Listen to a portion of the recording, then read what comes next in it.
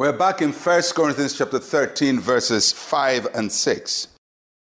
Does not behave rudely, does not seek its own, is not provoked, thinks no evil, does not rejoice in iniquity, but rejoices in the truth. So Paul continues his list to help us to test our love for others. And as you read the list and you do self-examination, we all see how far we are from true love. And it doesn't mean that we should abandon the task altogether and say, oh, it's too tough, I'm just going to live my life my own way. It's tough, but we have to work towards it, and we have to check our motives, and we have to continue to work on ourselves. The fact that I'm preaching this doesn't mean I've perfected it. We're all working our way to become the persons that God wants us to be. And so it talks about a few things we should use to check our actions, whether they are out of love or not out of love. And it says that love does not behave rudely.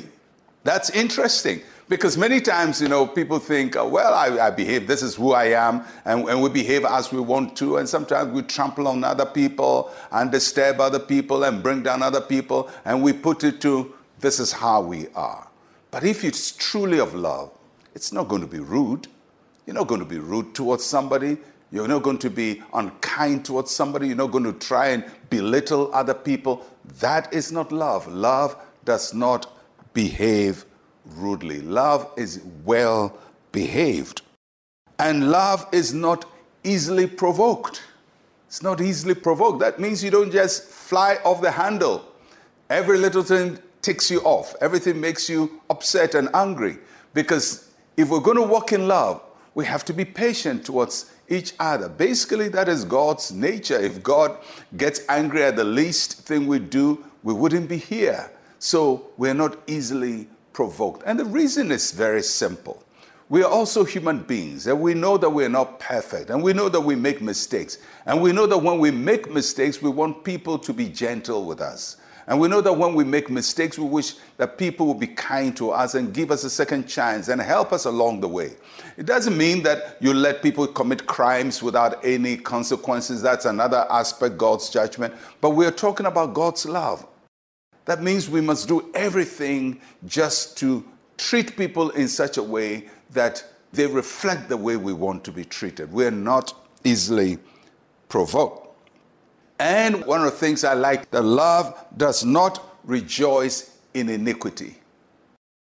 That means that we don't clap our hands when bad thing is going on, especially if you belong to a group and something wrong is being done by the group. You can't rejoice because you are a part of the group. You have to be able to say, iniquity is iniquity, wrong is wrong. And not only that when you hear that something bad has happened to somebody, it could even be your enemy, that you don't rejoice at it. That we don't take pleasure in other people's calamities, in other people's pain, in other people's suffering. Even if they've caused suffering and they've caused pain, we shouldn't take pleasure in their pain. And that is love. You say, Pastor, but that's difficult. Well, I didn't write the Bible. We're all trying to obey God. So that is love. We don't rejoice at iniquity, and we rejoice in the truth. We rejoice when the right thing is being done. We rejoice when truth is being spoken. We rejoice when God's will is being done. We rejoice when people are demonstrating character that is in line with God's word. So, how do we judge whether we are in love or not? Well, Paul gives us all these little checklists that we can check our actions and motives by to determine whether it's out of love or not. Let's pray. Say with me, Heavenly Father, you have been merciful to me. Help me to show mercy to others as you have shown me mercy. In Jesus' name. Amen and amen. Well, I'll catch you again tomorrow. I'm Pastor Mensa Otabil. Shalom, peace, and life to you.